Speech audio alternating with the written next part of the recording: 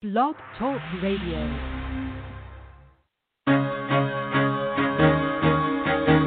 Carol the Coach. Sex, love, and relationships. We talk about it here. Carol the Coach. Compassion with contemporary relevance. I am a psychotherapist. I can be your personal life coach, and I can help you with your issues. There are no problems too small or too big. You can talk about anything. Speaker, columnist, radio TV host, and commentator. Carol the Coach brings messages of wellness and empowerment within reach of everyday people every day. Almost 5 years ago, I lost my soulmate in an accident. He was killed in a plane crash. Life just, for me, has seemed to stop. There are groups all over the city. I teach one. It is a specific way to start thinking so that you shift how you see the world, which then shifts your energy, and then you feel better and you actually see things differently. Carol the Coach. Always available too at carolthecoach.com. Now I've got Russell on the line. I'm 47 years old. I'm a truck driver. I'm married. I have a wife in San Francisco. Okay. I haven't been home in 6 months.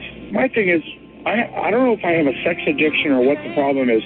Why do I want what I can't have? And as soon as I can have it, I don't want it anymore. You're right on target when you say, I don't know if I have a sexual addiction. Well, guess what? Yes, you do. And you know what? That's my specialty, Russell. So you're at the right place. Continue. I meet women online, and I'm in a different part of the country. I travel all 48 states, so I love sex. I hear self-esteem issues. You never felt good enough, and you didn't feel like you were getting what you should have then, and you're reenacting that now. Do you want to change that about yourself? You get what you need.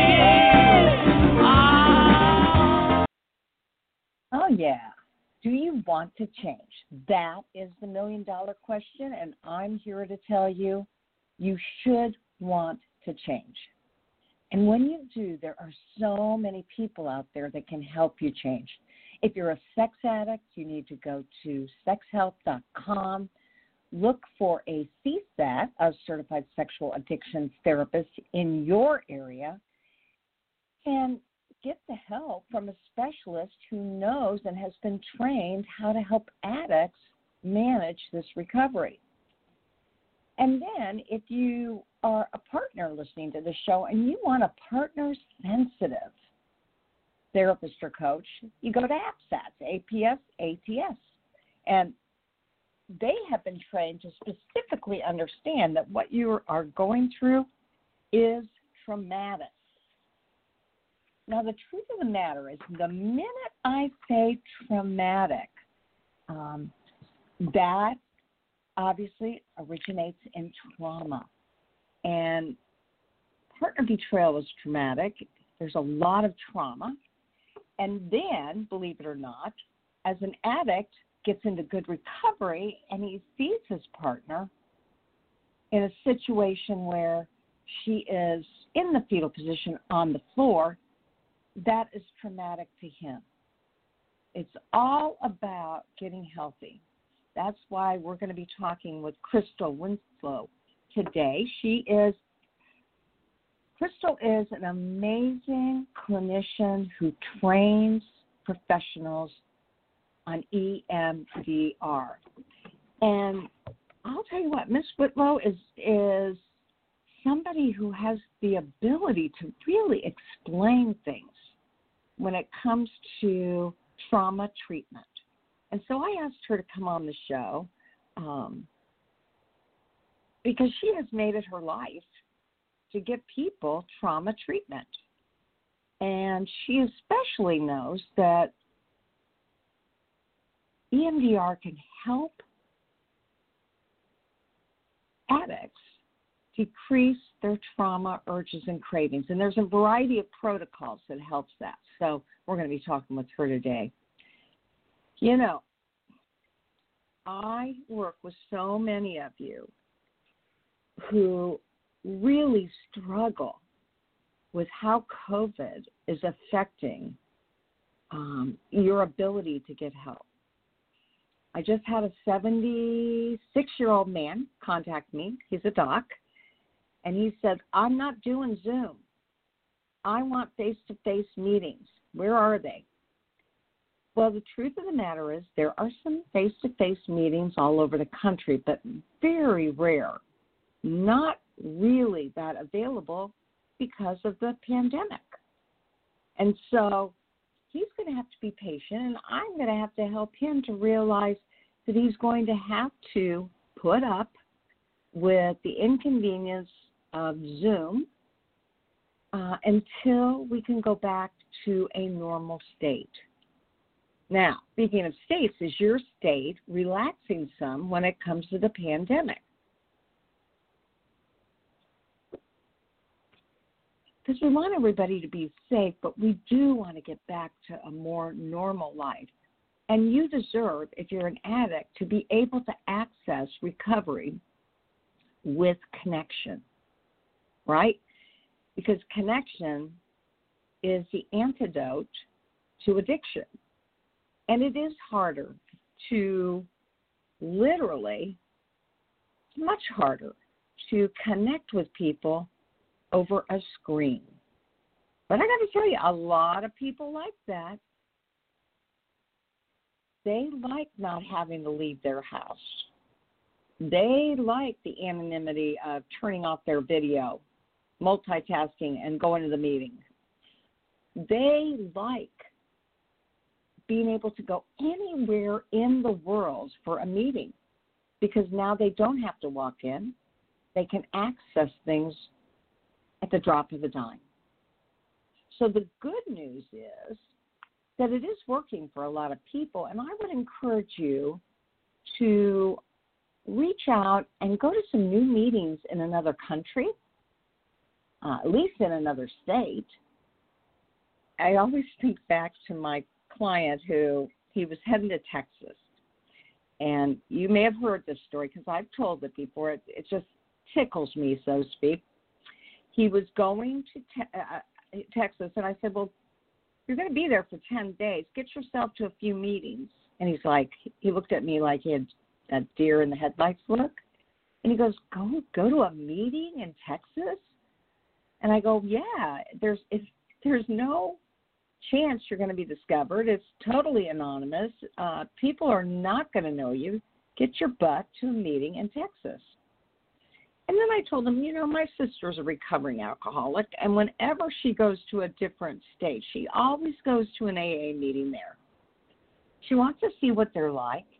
She says, sometimes I'll find that there is a 6 degree of separation. Somebody asks where I'm from. I say Indianapolis, and then they're off to the races. Somebody will say, oh, I used to live in, and there they are talking about an area that's 3 minutes from my sister's home. You get the scoop. So my client decides he's going to go do it. And he walks in, he's new to things, and it's before the meeting, and they're asking, hey, you're a newbie, aren't you? And he says, yeah. And they go, do you need a sponsor? He goes, no, I've got a sponsor. I'm just here on business, and I decided to go to a meeting. And then he said, well, I didn't decide to go to a meeting. My therapist is a Rottweiler, and she insisted I go. And they go, whoa, that's what we need. We need a therapist Rottweiler. We need somebody to hold us accountable. We don't have that type around here.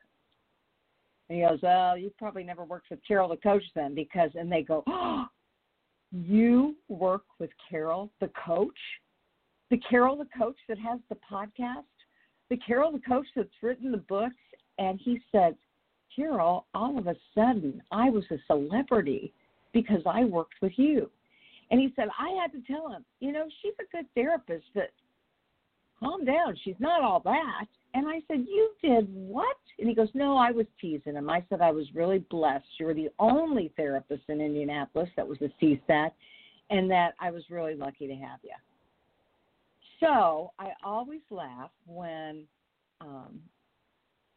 one of my clients will say, oh, my gosh, people recognize me because of you, Carol.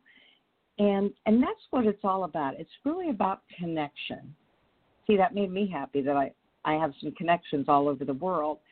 And it's kind of the same way when I go to my own professional conferences. When you do 2 podcasts and you interview people all over the world. And when you're a talker like I am, I don't just sit in the front row and listen to the speaker, but I sit in that front row because I don't want anybody in between me and the speaker. And I'm always asking the person next to me, oh, who are you? What state do you live in? Tell me a little bit about you. You know, that's my life, right? It's my job, and it's what I do. That's who I am. And a lot of times I'll say, oh, you know, who are you? And I remember once this man said, well, my name is Darren Ford. And I said, Darren, I have been wanting to talk to you. You were on my podcast, and you wrote a book, and you have a publishing company, and I loved your graphics, and I want to talk to you about publishing with you. Well, he loved it. Why? Because he was just a publisher who had just started out. He was a CSAT. He had written a book called The Addictive Mind. He's now, since then, written 3. They're all unbelievably good, especially his memoir. What he has been through is unbelievable. You may have heard him on the podcast. Right before I did a mindfulness workshop with him, I asked him to come on and talk to me about what he was doing. Because what they're really finding is that mindfulness is an amazing opportunity for sex addicts to get centered, resourced, grounded, and learn how to surrender to the urges and cravings, and to have compassion for oneself as one's doing that.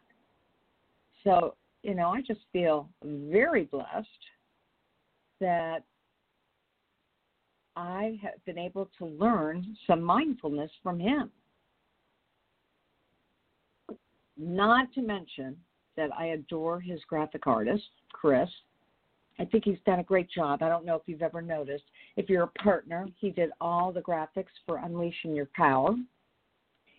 If you followed my advice and you bought the book Transformations because you wanted a book that you could give to your sister or mother that was about working through trauma and improving your self-esteem, but you weren't a partner, that's the second book that we did. And then, of course, Help or Heal, which I am so jazzed. I am going to be presenting to all the CSATs, well, not all the CSATs, but to ITAP. I'm going to be presenting a Help Her Heal 2-day workshop. They came to me, they asked me to do it. How could I turn them down? So I'm going to be doing that in August. And got a lot of exciting things coming down the road, but I'm not allowed to talk about them yet. So please stay tuned. If you're a clinician or a coach, there are a lot of training opportunities coming up for you, and I think some of the best in the world. Well, I am presenting them. So I'm teasing. We've got great presenters all over the world, but do you hear me? Do you hear that self-esteem I've got? I know I'm a good presenter, and I know I'm a good trainer. And I know I have a lot to offer, and that's what I want you to know, too. You need to know that no matter what you've dealt with in your life, that you can get past it, Getting Past Your Past, a wonderful book on EMDR. You can move through it, because that's what managing recovery is all about. It's navigating yourself through it and appreciating the fact that, wow, you are stronger because of it. And that's how I want you to live your life. I want you to feel good about what has ever happened in your life. How can you take it and make it stronger? How can you use it and feel better and know that maybe even after you've moved through it, you can help others do the same? Because as I always say, what did Patrick Carnes tell you about sex addiction? He said, through great suffering comes transformation. And out of great transformation within yourself comes giving back. And so I'd ask you, if you are pretty much managing your sex addiction right now, then ask yourself, what can I do to give back? because I got this thing down. Now, we never want to get too cocky. We always want to have good humility. But if you're in that place, you need to get back. This is the toughest addiction there is. And, you know, it came out of either habit repetition or trauma reenactment or lots of struggle with self-soothing and management. So that's why I asked Crystal to be on the show, so she could talk about EMDR and also help us understand how might EMDR help to decrease the urges and the cravings. And, you know, in EMDR we talk about protocols. So we're going to ask her about what protocols make a difference when you're working with somebody who has the toughest addiction in the world. I'm not talking heroin. I'm not talking alcohol. I'm talking sex. So, Crystal, welcome to Sex Help with Carol the Coach. How are you today? Hi, Carol. Thanks for having me. I'm doing well in a busy time for therapists, but yes, I'm doing well. Oh, I know. You know, what has come to my attention, and you know I have been EMDR trained and certified, what's come to my attention is how many therapists are using EMDR virtually. I mean, It's really a new world, isn't it, Crystal?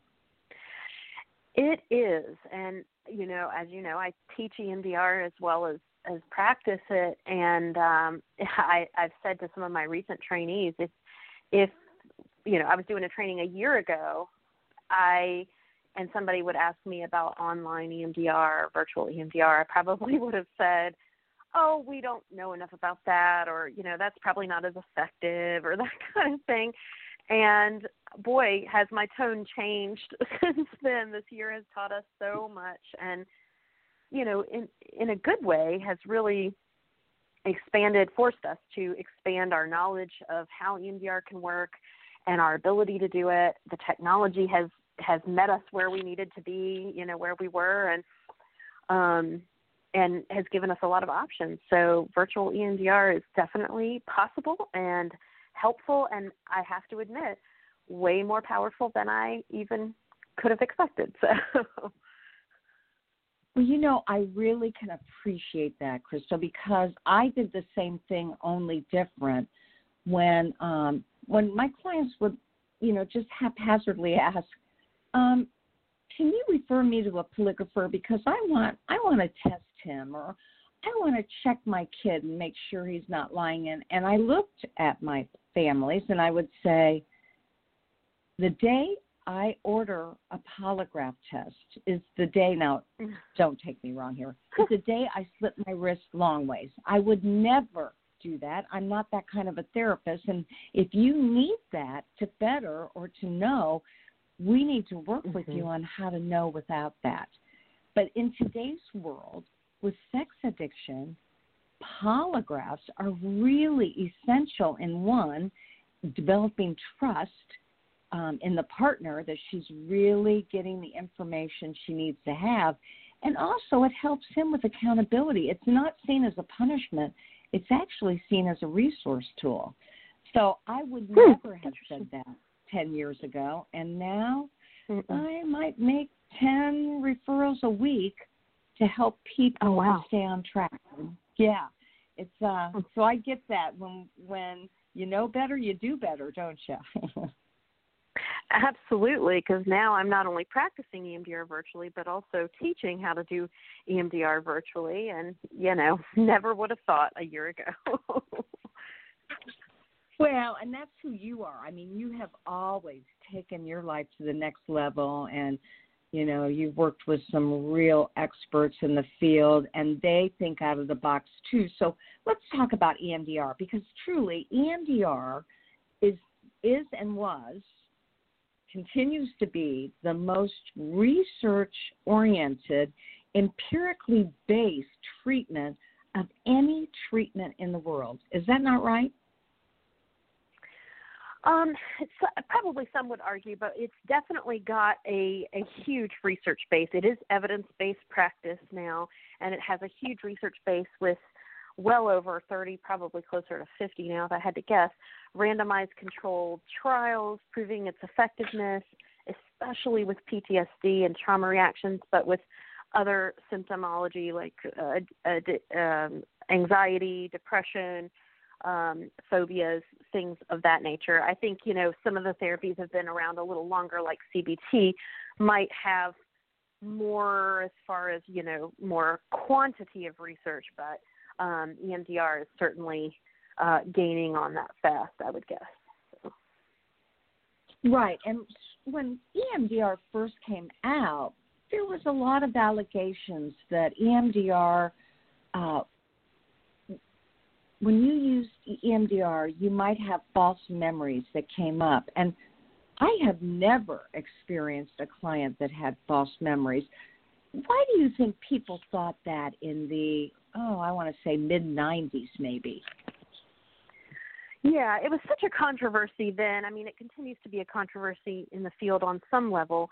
But I think, conceptually the idea of false memories just doesn't jive well with EMDR, because EMDR, I think, is a very client-centered approach that if the client reports something that they remember or that they, report having experienced, our job is not to verify or fact check or, determine whether that's, quote, true or not. It's to take the client's experience of what they are saying and simply, as we say in EMDR, go with that. In other words, we're going to continue our EMDR process using our bilateral stimulation and let the brain work through that process without questioning or emphasizing or even, validating necessarily the truth of something like that. We're not going to even have to get into much of a discussion of it, because it's going to be more of a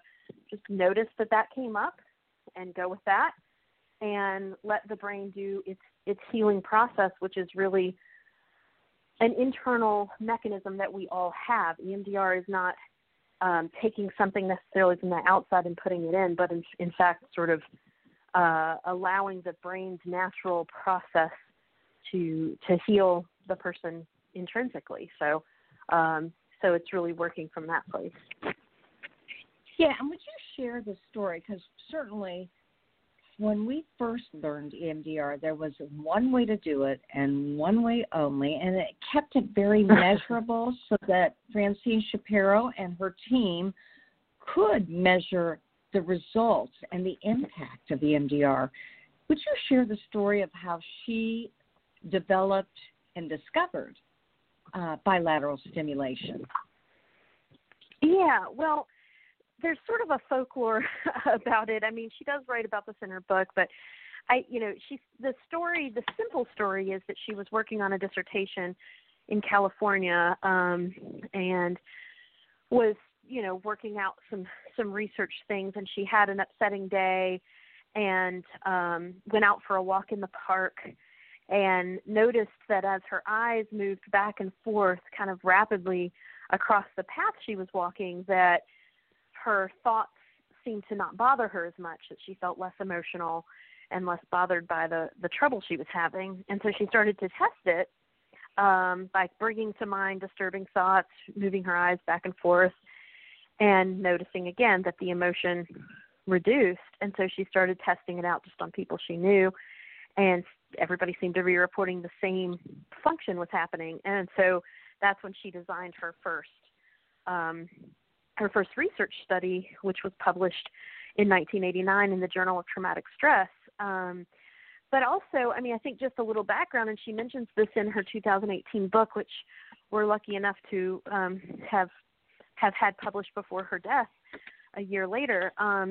But she had cancer and was on a kind of a healing journey for herself, because prior to doing her PhD work in psychology, she was working toward a PhD in English literature. And when she got cancer, she went on this big healing journey looking for any kind of healing, whether, Western, Eastern medicine kinds of things. And I think it's somewhere in there she worked with and had discovered some other forms of healing and was kind of more open-minded about things that were outside of the realm of talk therapy. So she had worked with Bandler and Grinder who developed NLP, neuro-linguistic programming, at some point, and was aware of something to do with eye movement. So I think it was sort of one of those situations where opportunity meets knowledge and experience. That was her history. Sort of happenstance, but with some preparation in there too, I think. Wow, I didn't know that she had done some teamwork with Bandler and Grinder, because very clearly I am Ericksonian in nature, and that's Milton Erickson, and he was a strategic brief therapist, and he believed in very unusual interventions that confused the brain, but at the same time opened it up for opportunities. And Bandler and Grinder trained, under Milton Erickson for years and years and years. And so it makes sense that, again, it's kind of that think outside of the box concept with knowing brain science that enabled her to create this measurement tool. And, I'm wondering how you discovered it and what that was like for you as a young EMDR therapist. Yeah, it was a personal journey too. I mean, I think kind of like we've learned over the last year, necessity is the mother of invention, right? Or the mother of discovery, maybe too. But after hearing about it just once briefly in my first job as a sexual assault, I was working in a rape crisis center in Virginia. I kind of filed it away as a possible thing I'd like to get trained in, just because I could tell that my clients were needing more than talk therapy could provide. They were just experiencing the trauma in their bodies, and no matter how many times we talked about it or, worked through it, it seemed like they were still experiencing the trauma sort of on this somatic level that I couldn't quite reach. And so, but then I went through the birth of my first son, which was a very traumatic birth experience for me, to the point where afterward, I literally felt traumatized in my body, which was tied to past trauma for me as well, which I didn't know at the time, and kind of had this period of desperate postpartum depression and anxiety for many months, and did therapy and was on medication, and was feeling somewhat better and functional, but still just felt traumatized in my body. And a friend recommended that I look into EMDR, and I was lucky enough to find somebody locally who practiced it. And within the first session was really astounding to me, because I felt so much better after the first session. But after about 3 sessions, I felt like more myself than I had in probably a year prior to that, and probably even feeling more like I was moving toward an even better version of myself. And I went on to do much more EMDR work as a client, just on childhood trauma, and I had a lot of that in my background, but it really changed my life personally. And then as soon as I could within my career, I wanted to get trained in it. And as soon as I got the training and started working with clients, my specialty is working with women who've been sexually abused, and I've worked with men who've been sexually abused too, as well as just general kinds of trauma. I noticed that EMDR was helping them faster, and what I could only say is it seemed deeper than what I could get to with the talk therapy I was doing. And I got certified very quickly, became a consultant later on, and then met Roy Kiesling, and he asked me to be a trainer for his company as well. So yeah, it's really changed my life personally and professionally. That's how I came to it. Well, that's interesting that you had sexual assault in your background, and obviously you said that EMDR can be very helpful for sexual issues. What do you know about sex addiction and EMDR? Yeah, actually, it's not an area of specialty for me, but EMDR and addiction, I think, is the area of EMDR work that needs the most work, needs the most research. The research thus far has been promising, but not totally conclusive about EMDR with addictions. Several people have sort of developed protocols around EMDR that are very effective that I've seen work in sessions. With sex addiction in particular, there's very limited knowledge or research out there about EMDR with sex addiction in particular. However, addictions, there are several peer-reviewed articles that are, and some randomized controlled trials that are showing some promise in EMDR with addiction protocols. Okay, so who would you suggest that addicts look into or follow in terms of potential protocols that may be helpful? Yeah, probably the most popular and common one is called DETOR, and that's spelled DETUR.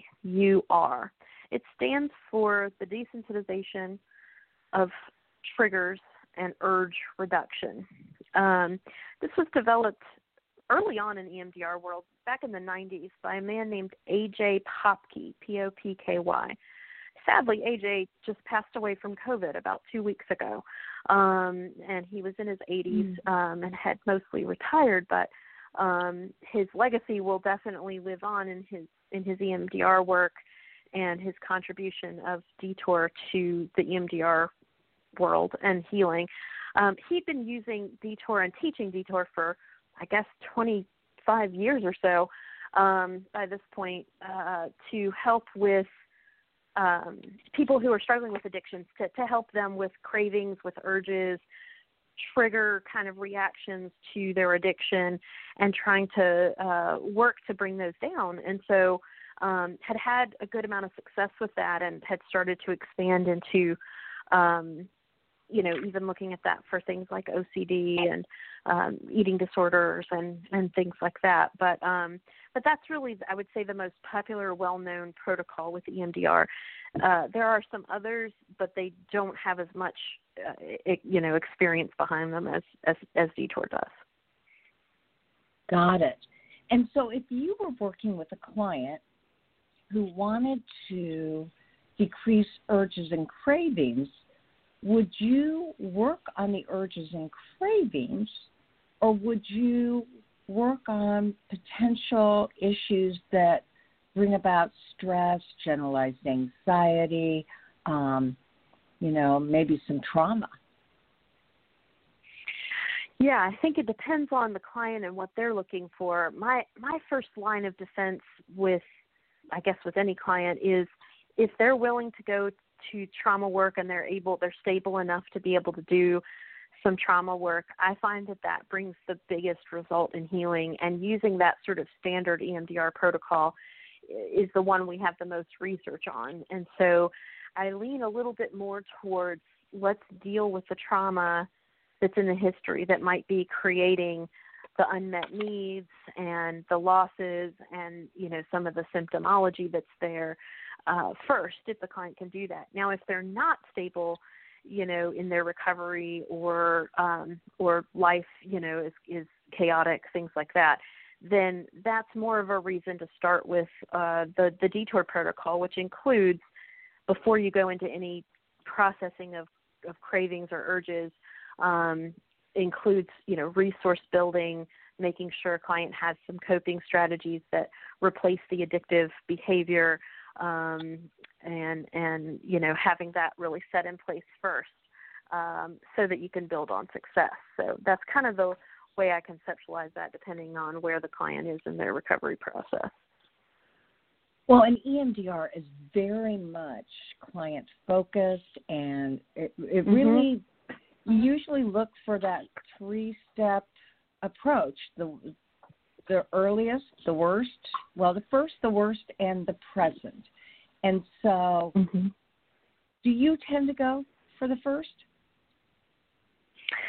Well, when we say three prongs in EMDR, I often want to include, it's not just me, that the future is another piece too. So there's the first and, the worst, and then the most recent, but also the future So when we think EMDR, we think past, present, future in that three-prong language. And so generally speaking, from a traditional EMDR protocol model, we'd want to go to the first or the worst. However, there's a lot of clients that either don't feel a particular emotional charge to the first memory of trauma that they have, or they feel too overwhelmed by that memory and don't want to go there first. And so I really try and honor that and not force anybody to go there that's not ready to. And so one of the ways, and I would say especially with people who struggle with addictions, is that future piece can be a great first place to start. And that might not just be an urge or urge to do the behavior or a craving necessarily, but it could even just be a future fear of relapse, a future fear if they have legal repercussions that they're having to deal with, or things like that feel very emotionally charged for them, that they're worrying about, anxious about. Sometimes I'll start there. And can do a little bit more of a restricted version of the EMDR so as not to overwhelm them, or if they're not quite ready to go back to that first or earliest memory or worst memory. So there's options there for sure. Back in the day, early on when Francine first developed EMDR and we didn't have as much research then, she would say, we want to go to the first and work our way up, sort of in a timeline fashion. But over the years, we've been lucky enough to have the research and clinical, feedback that there are lots of different ways to do this that still allow the brain to do its natural healing work. It doesn't have to be the earliest or the worst. Well, and for many of our clients, an EMDR therapist may be all that you need, but oftentimes the EMDR therapist or the EMD therapist is part of the team. What would you tell our listening audience, which is both sex addicts and partners, about when they may feel that EMDR would be beneficial?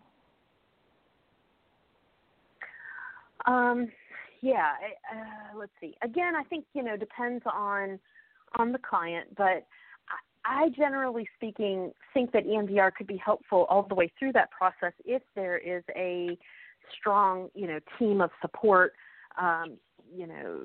maybe not just professional team, but social system as well. Certainly with partners of sex addicts, working on the trauma, the betrayal trauma, the discovery of the addiction, things like that can really help bring down, kind of settle the nervous system enough to be able to begin the work of couples therapy or begin the work of individual therapy toward, reconciliation or trusting again, things like that. For somebody who's in the throes of the addiction, it may require, a lot more of the earlier phases of the EMDR, which again is resourcing strategies, calming, coping mechanisms that help the client make different choices and learn to sort of build on that success first. So it could be really throughout the process, but sometimes it's helpful to have both an EMDR therapist and another therapist who maybe works with a couple or things like that to balance that out. And if there's a rehab program or 12 steps, kind of things like that, EMDR works very well with that as well. Yeah, one of the things that I know, because I'm out of Indianapolis and so are you, is that you can't do it all. And even though I'm an EMDR therapist, if I'm working with somebody who's a sex addict and then I'm doing couples work with them, I always refer out because it's just too much for me. Even though I would love to have all my fingers in that pot, it's not fair. And so I will refer them out, and invariably they come back better immediately because it's that team approach of we're doing some of the practical strategies and working on some of the core issues, and they're processing the work. And it's just so nice to see it all come together. what would you say is the greatest benefit of EMDR work?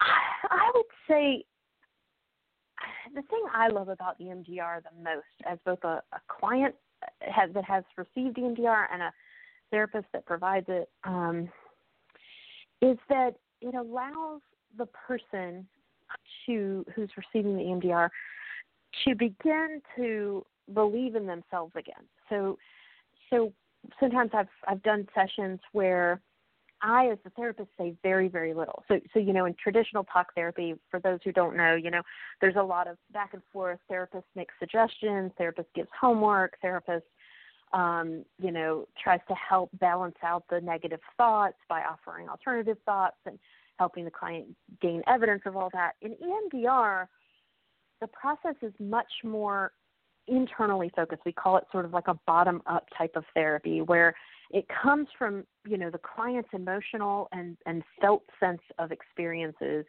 and heals from that place all the way up through into the cognitive, kind of thought process, rather than in traditional types of therapy where we're trying to convince and strategize and reorient thoughts and then try and work our way down into the feelings and body from the thoughts. So the reason that I like this model better is because when I'm doing the work with clients and when I've experienced it myself, there are these sort of aha moments. It's this access to adaptive, positive information within the client's own brain, own heart, own self, own body that they begin to hear and listen to and own and believe, that doesn't require them trying to get their heads around something somebody else is suggesting to them. And I think for somebody who is dealing with addictions, but certainly with any kind of other issues or trauma, being able to trust themselves again is probably my favorite thing about EMDR, and to watch that happen in people as well as I've seen it in myself is so powerful and so moving, and it's what brings me back to EMDR over and over and over, because it's transformative from the inside out rather than the outside in. If that makes, I'm sure you know what I'm saying, Carol, as a practitioner. So. Well, yes, and I absolutely appreciate the way you explained that, because that was very understandable to our listeners who may not have ever really utilized EMDR. So before we end today, would you share with our listeners how they can find certified EMDR therapists? Yeah, the best way is to go to the EMDR International Association's website, which is emdria.org, emdria.org. They have a Find a Therapist tool on there. You just click the button, put in your area that you're searching for, and you can search for certified EMDR therapists that way. And it'll give you a list for your area and things like that. That's generally the best way. You're going to get, generally speaking, on that tool, you're going to get people who are really committed to the best practices in EMDR because they have studied not just their basic training, but have gone above and beyond to become certified in EMDR. They have a membership with the EMDR International Association, so they probably go to advanced trainings and read materials and books and keep up with the research. So then the reason I say that is because a lot of people get trained in EMDR these days. I teach it, and I know that it's a very popular form of therapy, and I think there are several reasons for that, but mainly because it's so powerful. But, not all therapists are the same, and every client has to find one that really matches well with them. But also, I think EMDR is one of those practices, one of those types of therapy that the more you use it, the better you are with it, the more you've studied it and kept up with the research as it changes and reforms, the more effective you're going to be as a practitioner. So generally speaking, EMDRIA is going to be the best place to find somebody who's certified and has done that extra work, just like you have, and I have. So it's not just that we went for these days of training and said, okay, this seems pretty cool, I think I'll do this sometimes. Like, we've devoted ourselves extensively to the study of EMDR, and that just raises the bar a little bit, I think, there. Yeah, and certainly we had to be supervised and had so many hours of supervision and paid for that. And That's that right. helped to take us from that training level to that certification. We'd have to tape sessions, videotape them. I mean, I love the fact that EMDR does a great job of making sure that this treatment is respected and people are using it appropriately. So again, she said you could go to EMDRIA, that's EMDRIA.com, and look for somebody in your town. And like Crystal said, obviously you can find somebody in your state who can do this work. Now, EMDR is the same and as I do want to say other mental health. Yeah, go ahead. Oh, Carol, it's emdria.org, not com, just so that they get that right, emdria.org. Mm-hmm. Got it. And you can't utilize somebody in California if you live in Indiana. You've got to have a mental health therapist that's in your state to do virtual EMDR, correct? That's right. Yeah, I mean, the pandemic has loosened some rules around that, but as a general rule, I'm sticking to the in-state because that's where the therapist is licensed, and licensing boards and stuff like that can get very sticky. So, searching for somebody within your state boundaries is the way to go. Excellent. Well, Crystal, thank you so much. I've been in your trainings. I've watched you train. It's always amazing, and there are certain things that really show up with a therapist, and you can see every time you present that you're super excited about this, and I just appreciate your passion. So thanks for coming on the show today. Thanks. I do love it. Absolutely. Thanks for having me. Always love to talk about EMDR. Thanks. All right. Make it a good one. All right. You too. Bye-bye. Bye. All right, so if you're considering working out childhood issues, if you've experienced some abuse, some trauma, if you want to see, this is what I always tell my clients.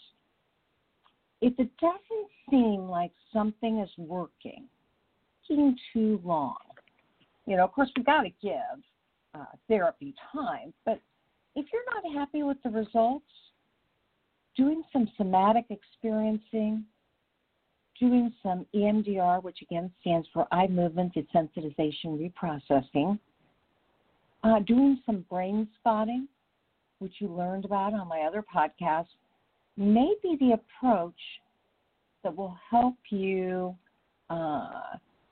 make that shift and catapult you into a change that you're looking for. I'm Carol Jurgensen-Sheets, a.k.a. Carol the Coach, and we'll see you here next week for more Sex Help with Carol the Coach. And as I say at the end of every show, there'll only be one of you at all times, so fearlessly have the courage to be yourself. Make it a good week. Bye-bye. With Lucky Land Slots, you can get lucky just about anywhere. Dearly beloved, we are gathered here today to... Has anyone seen the bride and groom?